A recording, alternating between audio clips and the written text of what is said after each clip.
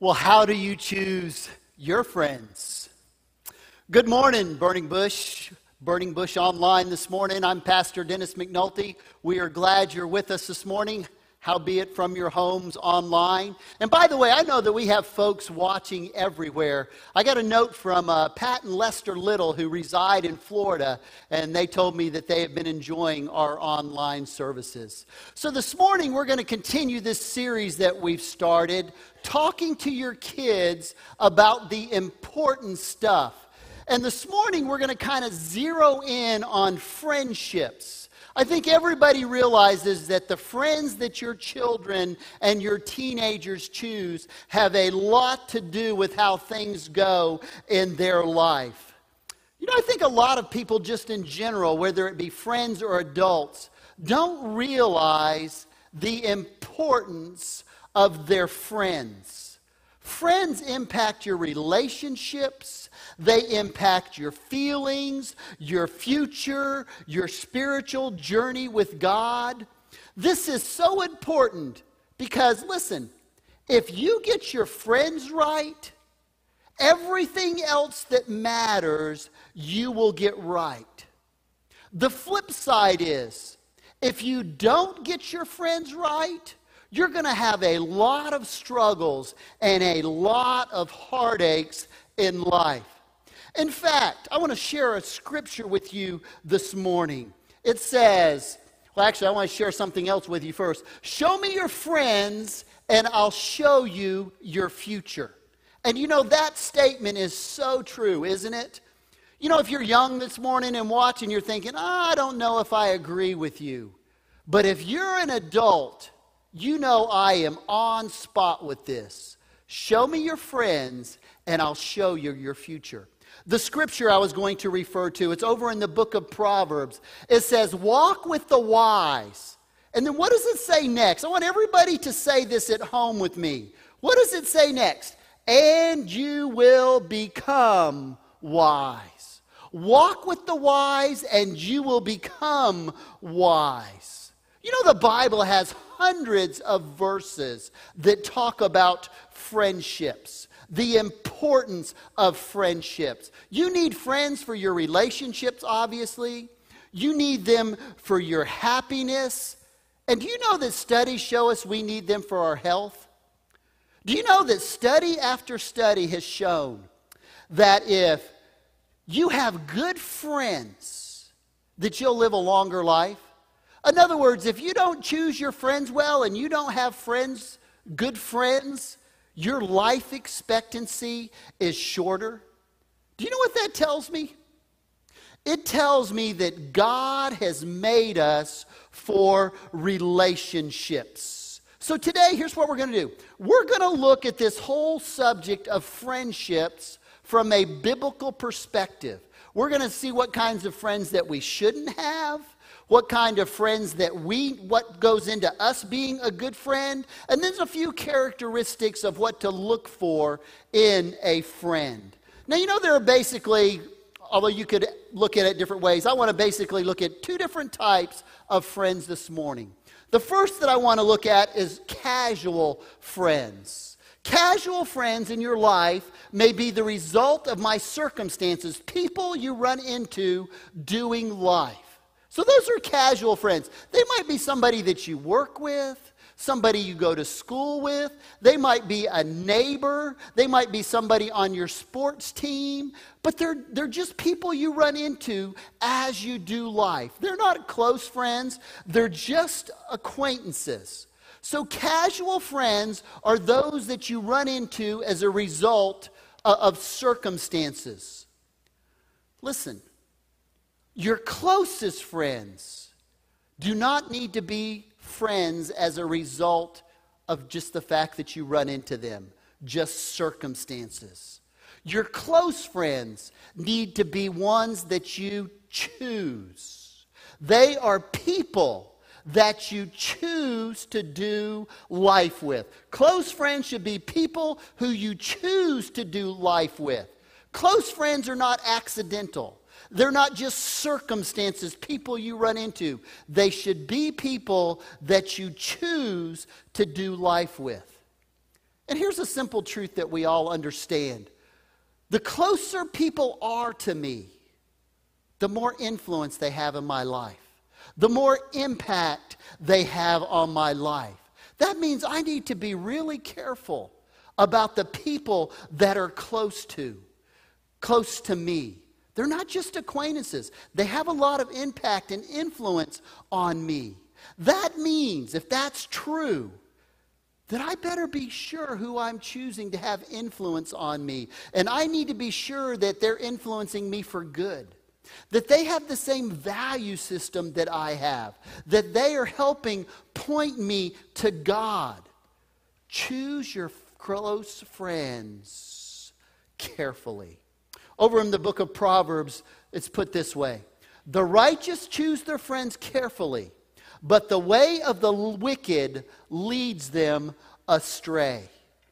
The righteous choose their friends carefully. That means that they think about it. They're not arbitrarily picking the people that are going to be close to them. It's saying a smart person is cautious about picking his friends. He's careful about not picking people that are going to lead him in the wrong direction. So this morning I want us to kind of look at the kind of people you shouldn't be choosing to be your friends. And then look at the kind of qualities for people that you do want to be your friends.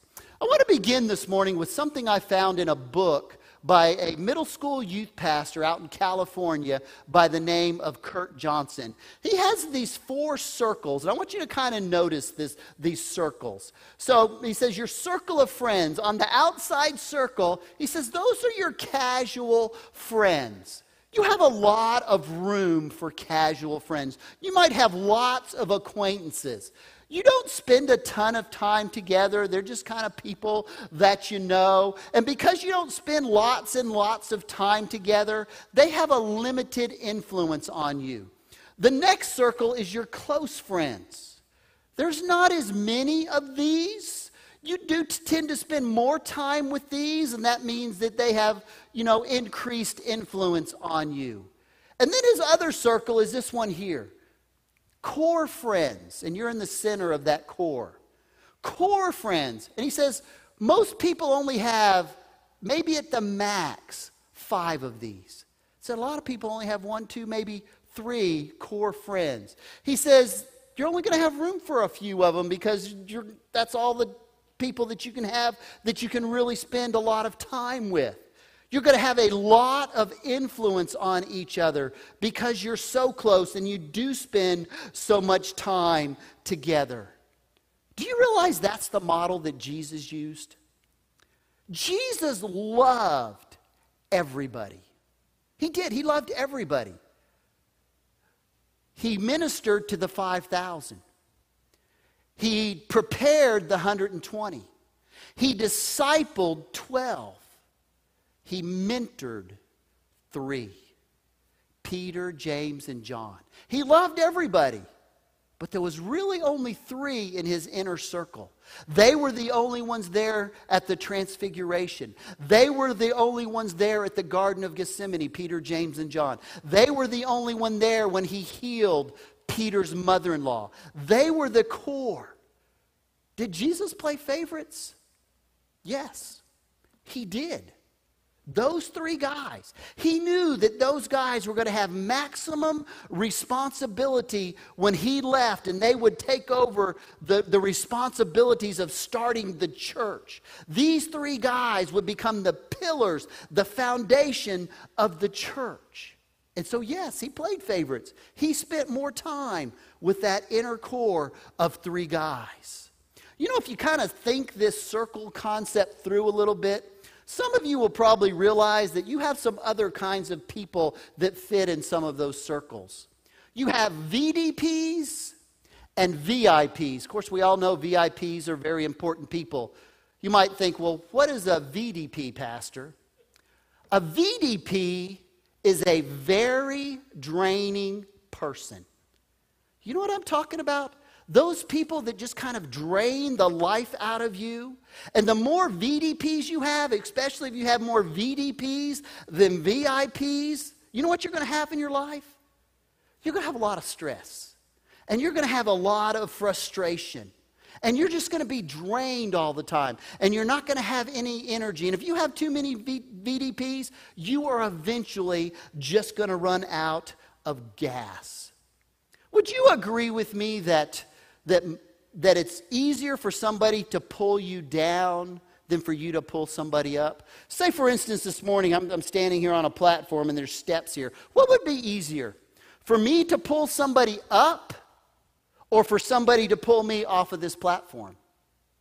We all know the answer. Be a lot easier for you to pull me down off of this platform because gravity would become a factor. That's the way it is with friendships. It's much easier for people to pull you down than for you to pull people up. So that's why we need to be so careful. That's also why I'm opposed to missionary dating. What's that? I'm glad you asked. Well, I'm just going to win that young lady. I'm just going to win that young man to the Lord, that boyfriend or girlfriend. Yeah, that's what they're thinking, right? Yeah, I don't think so. That's why I'm opposed to that. Most of the time, it doesn't work. And so by now, you probably figured out why this is a message for parents and it's a message for students and children. This is a message for grown-up kids too, about how you choose your friends and the importance of friendships. So first of all, let's talk about some of the characteristics in Scripture, some of the things it says to avoid as far as people that you choose to be your friend. You know, there are hundreds of verses, as I mentioned earlier, that talk about friends. And there's lots of these characteristics. So I've just kind of narrowed them down to a select few this morning because obviously we have time constraints. The first one is this. People who like to argue should not be in your inner circle of friends. That's what Scripture says. You may have noticed in life that there are just some people that they just live for conflict. I mean, they're not energized unless they are arguing with somebody. They've always got a cause. They're always right. They think everybody else is wrong. They're always kind of agitating. They can be very irritating to you. They complain all the time. They're always arguing about something. God says, don't hang out with those people. Over in the book of Proverbs, chapter 20, verse 3, it reads this way. Avoiding an argument is a mark of honor. Only fools insist on what? Quarreling or arguing. Look at that word there, avoiding. You know what that means? It means to stay away. So in other words, when somebody comes into your office area and they want to argue, get up and walk away. It means when somebody wants to argue with you about something, maybe in the parking lot or in a restaurant or whatever, maybe it's a family thing, walk away. It means when somebody on Facebook wants to argue with you about something, click off, go to something else. That's what the Scriptures say. It says avoid arguments. Stay away from them. Just walk away. That's not Dennis's advice. That's not some Christian therapist's advice. That's what God says to do. Here's the second one. People who gossip. Now some of you are thinking, people who gossip, man, I probably just lost half of my friends if I go by that. Because it's just something that's so prevalent. Did you know God hates gossip? He hates gossipers. He hates gossiping. God says it's detrimental, it's destructive, it sabotages relationships. It also says God judges gossipers. So what is gossip? Let me share a definition with you for gossip. Gossip is sharing information when you're neither part of the problem nor part of the solution. That's a pretty good definition. Gossip is sharing information when you're neither part of the problem nor part of the solution. And do you know what I think the worst part is for Christians? A lot of the gossip comes through prayer request. Have you ever noticed that, how people gossip through prayer request? Well, we need to pray for such and such a family. I heard that he was having an affair on her, and then you go into a 5-minute thing.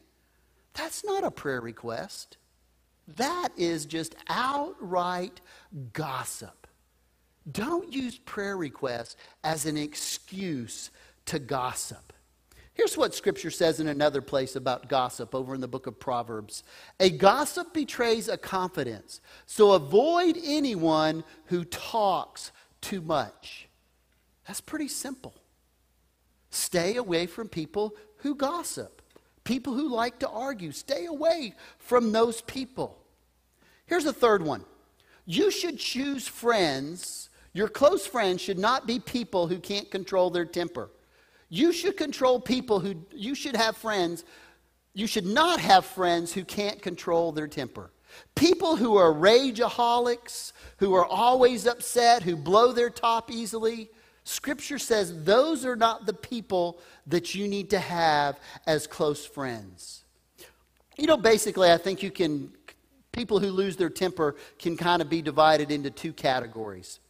You have those people who kind of become martyrs, and then you have those people who become erupting volcanoes. But both of them don't control their temper. Another way of saying is that they're either skunks or turtles. You know what turtles do when they get angry? They pull back into their shell. Poor me. Everybody hates me. Nobody loves me. I'm going to eat some worms. And they kind of have that attitude, and it's, a little pity party, me, myself, and I. And that's one way. And then you've got the erupting volcano kind of people, or the skunk kind of people. When they're upset, they let everybody know, and they just stink up the whole place. The Bible says those kinds of people don't need to be your close friends. People with a short fuse, people who are hot-headed, people who are volatile, people who don't think before they speak, people who are just impetuous in their language, rash, blow up easily. Those people, God says to avoid. Here's another proverb for you. Proverbs chapter 22, verses 24 and 25. Do not make friends with a hot-tempered person. Could it be any more plain? Do not associate with one easily angered, or you may learn their ways and get yourself ensnared. Isn't that interesting, the second part of that? Do not associate with them, or you may learn their ways. You know emotions are very contagious. Loneliness is contagious. Depression is contagious. Anger is contagious. And if you start hanging out with an angry person, you will find yourself becoming an angry person. That's what the Scripture's saying, and you've probably seen that in real life, how people that are angry tend to get other people around them and get them angry. Scripture says avoid that. Now you might say, well, Pastor, I don't know any angry people. Do you watch any of the TV shows on television, any of the commentary type shows and that kind of thing? Do they make your blood pressure rise? Do you find yourself shouting at the TV?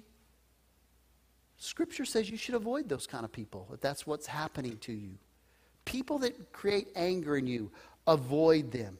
Number 4, people who steal or shoplift. People who steal or shoplift. Now, I don't know a lot of adults that know anybody that shoplifts. But I know that a lot of teenagers know people that shoplift. Now, adults, they don't call it stealing, maybe you call it borrowing, but how many people take stuff from work? That's the problem with adults. Taking things from work that they shouldn't be taking things that belong to the boss or whatever, their place of employment. People that steal, if they're your friends, they will eventually steal from you. Book of Proverbs again, chapter 1. We get all sorts of valuable things and fill our houses with plunder. Cast lots with us. We will all share the loot. My son, do not go along with them. Do not set foot on their paths. So it says, come on, let's get stuff. and we'll just store it up. You know, all the resources at the office where we work, we'll just kind of take that stuff. Nobody will miss it. They have plenty of it. Or teenagers that shoplift. Scripture says, don't go along with them. Those don't need to be your friends. Do not associate with people that do those kinds of things. And Scripture gives us some more. And this is my fifth one about people that should not be our closest friends. It's believers who sin sexually. And there's a few other sins that are mentioned in the verse we're going to look at here in just a moment. But I want you to notice, first of all, it says, I should not have as my closest friend believers who sin sexually. Notice I didn't say unbelievers. Why not everybody? Well, let me give you a principle. Paul shares it with us in the book of 1 Corinthians. He basically tells us, never expect unbelievers to act like believers. So here's what he says. He says, when I told you not to associate with people who indulge in sexual sin, I wasn't talking about unbelievers who indulge in sexual sin, because you'd have to leave this whole world to avoid all of them. So that's impossible, right? Then he goes on and he explains himself. What I meant was, you're not to associate with anyone who claims to be a Christian and yet indulges in sexual sin. And then he starts naming some other things. Or is greedy, or abusive, or gets drunk. Don't even eat with such people. Why? Because they are a bad witness, because they are a bad, notice the word, I love that word he uses, representation of Christ. He says, you are not to hang around with believers who say they are Christians and didn't do these four things. Have sexual sin, they're greedy, they're abusive, or they get drunk. Or you could just say Christians who act in a non-Christian way. He says what? That's a problem. So those are some people that he says stay away with. So the next thing I want to do is, well, what should you look for in a friend?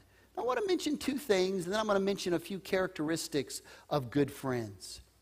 But I just want to mention two, and again, there's a lot of other places and things that we could mention this morning, but there's two, I think, very important things that we should look for scripturally in a friend. The first one is this: choose friends who encourage you spiritually. Over in the book of 1 Thessalonians chapter 5, verse 1, it says this: therefore encourage one another and build each other up, just as in fact you are doing.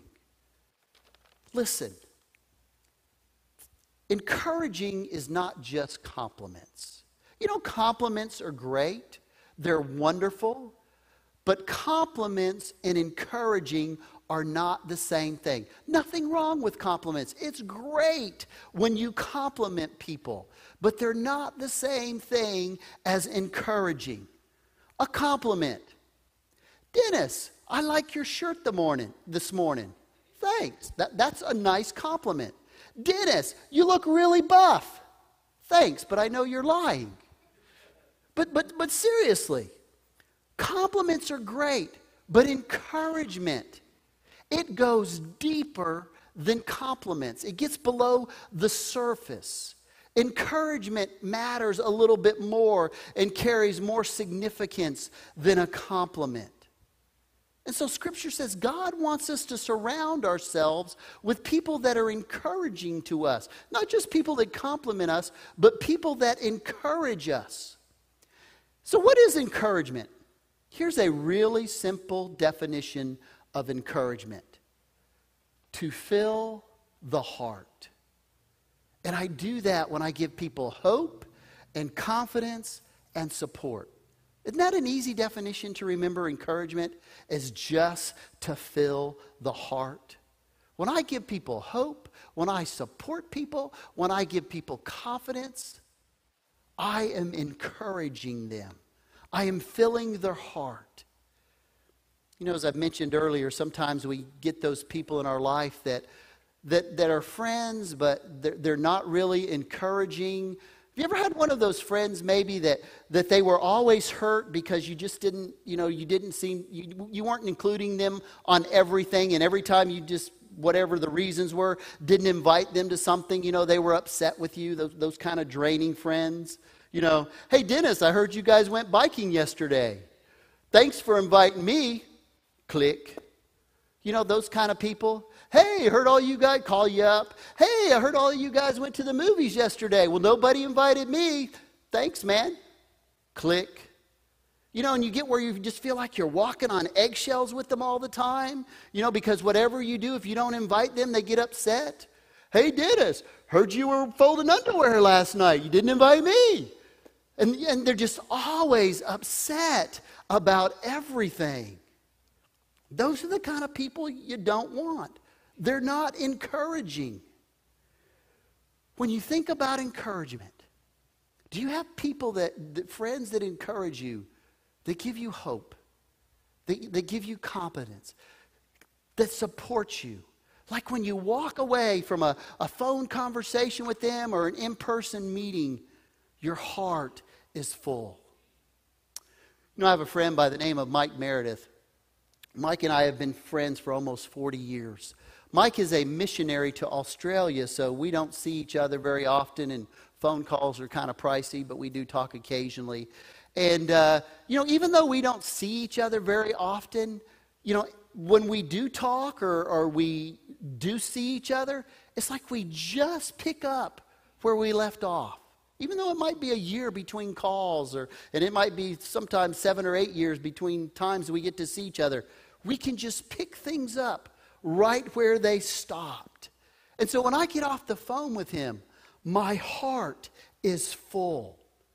Choose friends who encourage you, especially those that encourage you spiritually. Second, choose friends who challenge you to think. That's a little hard, isn't it? Because we tend to kind of want to just choose our friends by the people that kind of think like us. But I think God wants us to choose people also that challenge us to think. Remember that very first passage that we looked at today? Walk with the wise and you will become wise. You see, it's easy to have friends that just think like you do. And most of us have those kinds of friends. But if we have friends that challenge us, iron sharpens iron, friends that you just don't necessarily always agree with. I'm not talking about judgmental friends or people that are argumentative with you, but people that challenge you to think, that cause you to be wiser. You remember the movie Dumb and Dumber? That might have been an okay movie. But that's not how to choose your friends. Dumb and Dumber do not make healthy friendships. You and I need people in our lives who can sharpen us and make us wiser. I mentioned my friend Mike earlier. Mike and I don't agree on a lot of ministry methodology. In fact, we're kind of opposites. He's a hymn-only kind of guy, which is fine. I'm not making any judgments here. He's a King James-only guy, which is fine too. But we really disagree a lot on methodology. And we've raised our kids different. His 3 oldest kids are similar to the ages of my 3 oldest kids. And he and his wife have kind of raised their kids differently than we've raised our kids. Nothing wrong with that. And he and I have had some pretty intense discussions at times on methodology, especially for ministry. This is where I differ with you. I don't agree with that. But at the end of the day, we are still great friends, and we've challenged each other to think. So those are the 2 things the characteristics that I think are really important when you look for friends. Those that challenge you, and also, Scripture is just so gung-ho about making sure you have friends in your life that encourage you. But these kind of go hand in hand a little bit. What are the characteristics of being a good friend? Because these kind of all fit together. How to be a good friend. Number 1, be cheerful. Greet people with a smile. I mean, that seems so obvious, but so many people don't do it. There's enormous power in a simple smile just by being cheerful. Have you ever walked in a room or been in a room and somebody walked in and they were just smiling and it was just contagious and it spread through the whole room? You know, a smile is a universal language. You can smile at somebody and you don't even know their language and they will smile back. And here's the great thing about a smile. It doesn't cost you anything. You can smile at a grocery store clerk and make their day. You can smile at a coworker you pass in the hallway or a fellow student and make their day. You can smile and issue a greeting to a neighbor that's walking towards you, and it doesn't cost you anything. Tuesday night, Renee and I were out walking in our subdivision. And in our subdivision, there is a four-way stop in the subdivision. And it kind of has hills going two different directions, so you can't see real good. And there's an empty lot on the corner of part of that four-way stop. There's no house there. It's just an empty lot. I guess the county owns it. And it doesn't get mowed very often by the county. And so Tuesday night, as we're walking, there was this guy that had just finished mowing a large portion of that lot so that when you pulled up to the stop sign, you could actually see down the hill and down the other direction. And nobody was paying him to do that. Nobody told him to do that. He was just doing it as a favor, as a benefit for all of us. And so as I'm walking by, he's turned off his lawnmower and he's kind of putting things up. And I said, "Hey, thank you for doing that. I appreciate that very much." He just grinned back and smiled back at me. He says, "Well, I'm glad to do it." And you could just tell by the look on his face that he was so appreciative that somebody smiled at him and somebody noticed what he was doing. And that smile and that comment didn't cost me anything. And yet it kind of made that guy's day. Be cheerful. Do you know studies tell us that the more you smile, the more attractive you are? Isn't that interesting? So maybe you don't need to worry about losing weight. You just need to smile more. Isn't that's awesome that you just smile, it makes you smile.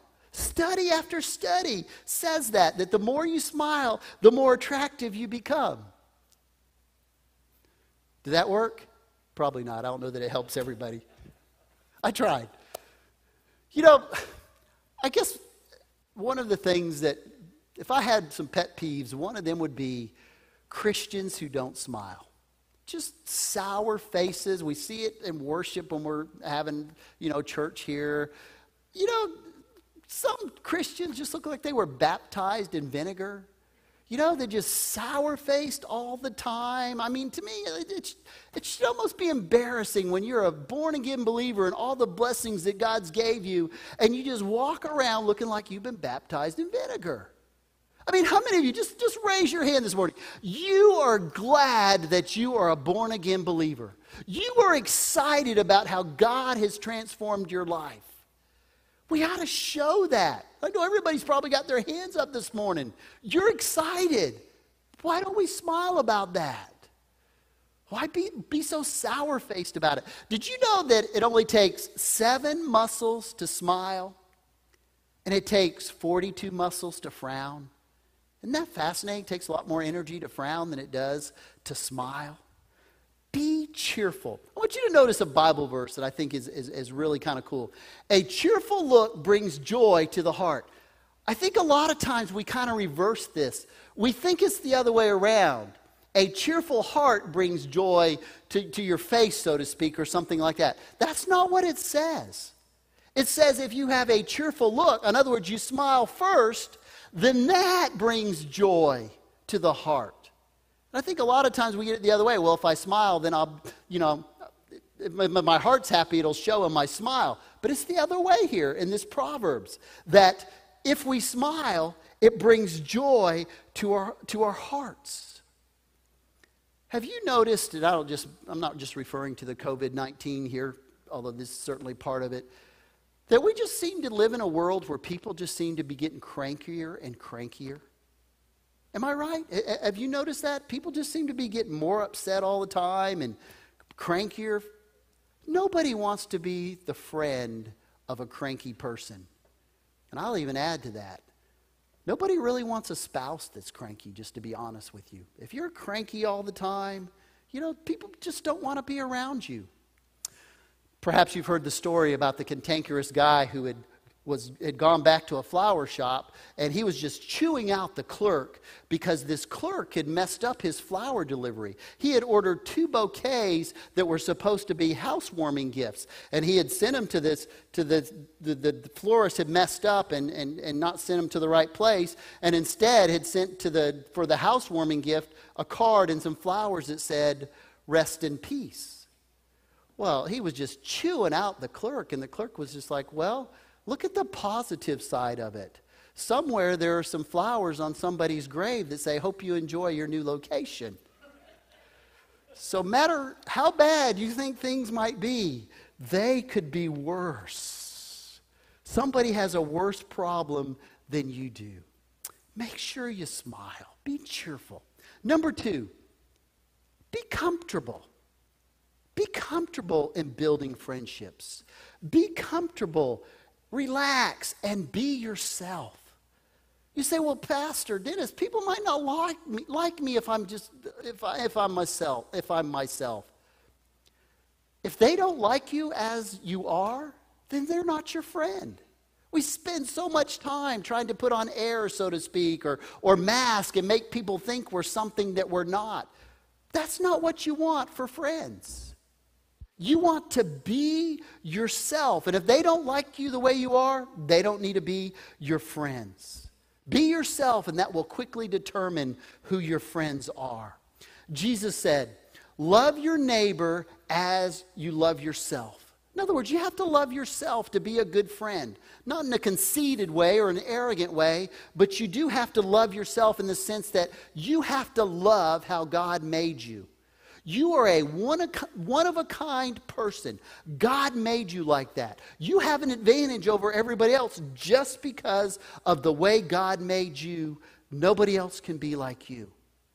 So that's the second one. Be comfortable in your own skin. Number 3, be conversational. What do I mean by that? Learn to ask questions. If you're meeting somebody for the first time especially, learn to ask questions. Don't just do monologue conversations. In fact, when you just talk about yourself the whole time, that's not really a conversation. That is a monologue. I think we spend too much time trying to impress people with how cool we are and how hip we are. That's not what you want to do. Be interested in other people. Philippians chapter 2, verse 4. Don't look out only for your own interests. In other words, don't just be talking about yourself all the time, but take an interest in who? Others too. That's what we're talking about here. The secret of making friends is to be interested, not interesting. Did you catch that? Be interested in them. We spend so much time trying to make friends. Oh, well, I need to be cool. I need to be sexy. I need to wear the right clothes. I need to give off the right vibes. I need to have the right hairdo. And we try to be interesting, which what we really need to be doing is trying to be interested in them. You will have plenty of friends if you are interested in them and if you're paying attention. You will have all kinds of friends, plenty of friends. One of the blessings I think of this whole pandemic is that people are spending more time at home, and they're doing more things together, and they're just with each other more, and they're encouraging each other, and they're spending time at supper and those types of things. If you will show more interest in other people, you'll have more friends in 2 weeks than you've had in 2 years. Set your ego aside and be interested in people. How do you do that? Ask questions. From time to time, I get invited to these rubber chicken banquets. You know what I'm talking about? You go, and you don't know anybody there, and it's assigned seating, and I'm assigned to like I don't know anybody there. There might be 7 people at that table. Nobody else knows anybody there either. And I just engage in conversation by asking questions. And I'll just start asking questions, just one after the other. And I'll just listen and ask more questions. And then people walk away and they'll be like, wow, that Dennis McNulty's a really nice guy. All I did was ask questions. They don't really even know me. But I was interested.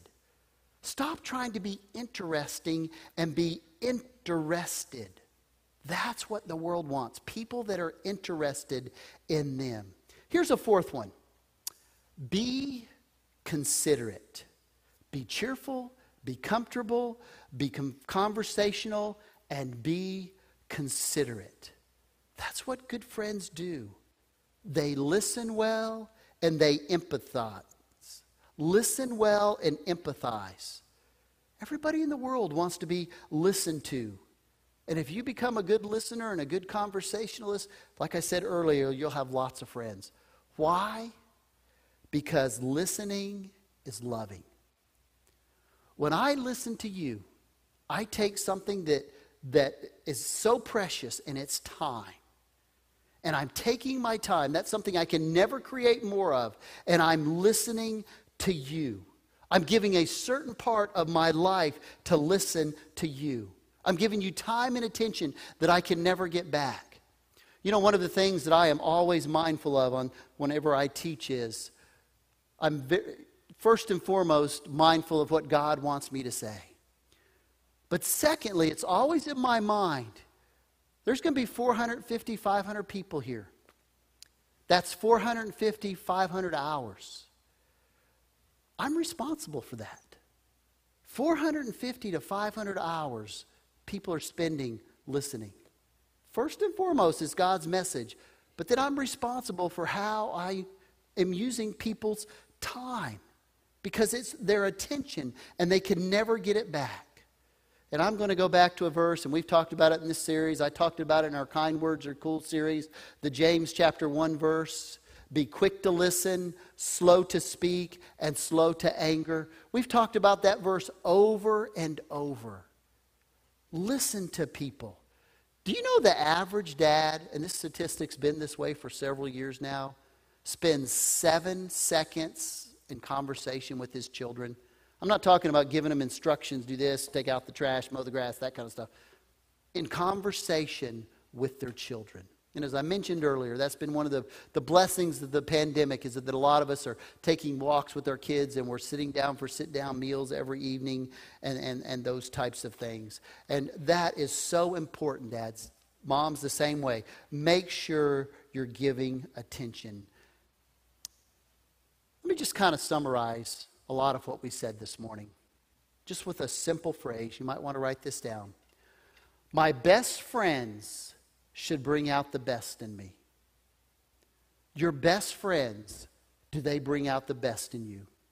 Because if your best friends are always frustrating you and stressing you out and they're not encouraging you and they're not bringing out the best in you, you probably should have different best friends. That's a great key. So here's some homework real quick as we talk about some application here. I mentioned that graph earlier. That'd be pretty easy for you to fill out on your own. Casual friends, close friends, core friends. That's kind of how the graph went. Pretty easy to recognize. Just as an assignment, go through and kind of fill that out. You can list it rather than using the circle. Who are your casual friends? Who are your close friends? Who are your core friends? And ask yourself some questions. Do my core friends, do they encourage me? Do they support me? Do they bring out the best in me? And if they don't, then maybe you need to switch. Ask yourself about your core friends. Do my best friends bring out the best in me? And then the third one is this. Parents, where do children learn these skills that we've talked about this morning? They need to be taught in the home, and the best place to do that is at the dinner table. That's where children learn conversational skills. They learn to ask questions. They learn to listen. They learn to relate people. They do that at the dinner table. It's so important, parents. teach your children these skills. Talk about with your children the things that we've talked about today at lunchtime. Let's pray. Heavenly Father, we come to you this morning, and Father, we are so grateful for the fact that you love us. We're so thankful for Scripture and Scriptures that teach us about important things like friendships and relationships. And Father, I just want to thank you for the friends that I have in my life. I've lived a lot of places, and I've got a lot of close friends that are scattered across this country, and it's wonderful to be able to renew acquaintances from time to time and have so many great memories of doing so many things with so many people, and I thank you for that. Father, I pray for all of our teenagers, and Father, I just pray that they understand how important in our children too it is about who they hang out with.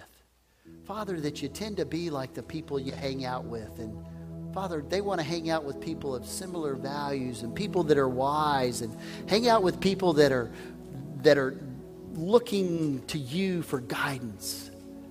Help them to grasp that this morning. Father, I pray for parents. These are difficult conversations when you talk to your children about friends. Father, just give them wisdom. Just fill them with your Spirit. Pray all these things in Jesus' name.